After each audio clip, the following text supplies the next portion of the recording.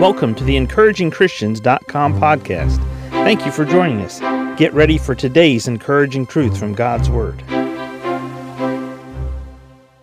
In 1 Kings chapter 17, God was telling Elijah where he wanted him to go during the time that there was going to be drought in the land of Israel. We pick up our reading in verse 3. Get thee hence and turn thee eastward and hide thyself by the brook Cherith that is before Jordan.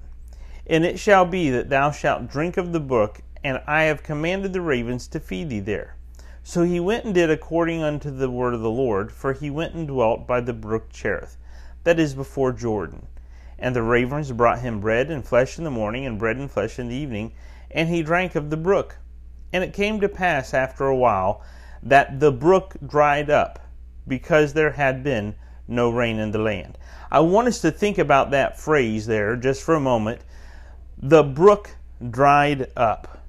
The brook dried up. Now, what's important about the brook Cherith in this passage of Scripture? The brook had become the place of blessing for Elijah. The brook had become the place of blessing for Elijah. God told Elijah, go to the brook. You're going to get water to drink from the brook, and I'm going to send the ravens to feed thee food there by the brook. The brook had become the place of blessing. Then I want us to see verse 7. It says, and it came to pass after a while that the brook dried up. Yes, the brook dried up. The place that God had chosen to take Elijah and he made it his place of blessing, that brook dried up, and the place of blessing was no longer the place of blessing for Elijah. See, sometimes the place of blessing can change, but the blesser, or the one who is blessing, he does not change. God told Elijah, you go to the brook Cherith. That's my place of blessing for you. Verse 7, the brook dried up. God gave Elijah further instructions where to go next, because the place of blessing can change, but God's blessings, or the blesser, the one who does the blessing, he doesn't change. God doesn't change his blessings in our lives. God wants to bless us. He's our Father. He cares for us. The place of his blessing may change, but the blesser, the one who blesses, God our Father, he does not change. I want us to notice also here, the brook dried up, but the blessings did not.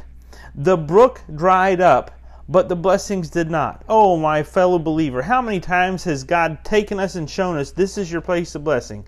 And we stayed in that place of blessing, and God said, look, the brook's drying up. I have a different place of blessing for you. But we were so comfortable, we were so happy, we wanted to stay in the same place. And we just said, oh God, please just bless me right here in this place by this brook. Give me more water. Don't let the brook dry up. My friends, sometimes God knows supernaturally what you and I don't know and can't see due to our circumstances. And that is the place you're at right now, that brook, that place of blessing, that brook can dry up. But God doesn't stop blessing. And even though the brook dried up, the blessings in Elijah's life still kept coming. But God had to move him to a different place of blessing. Are you in the place of blessing?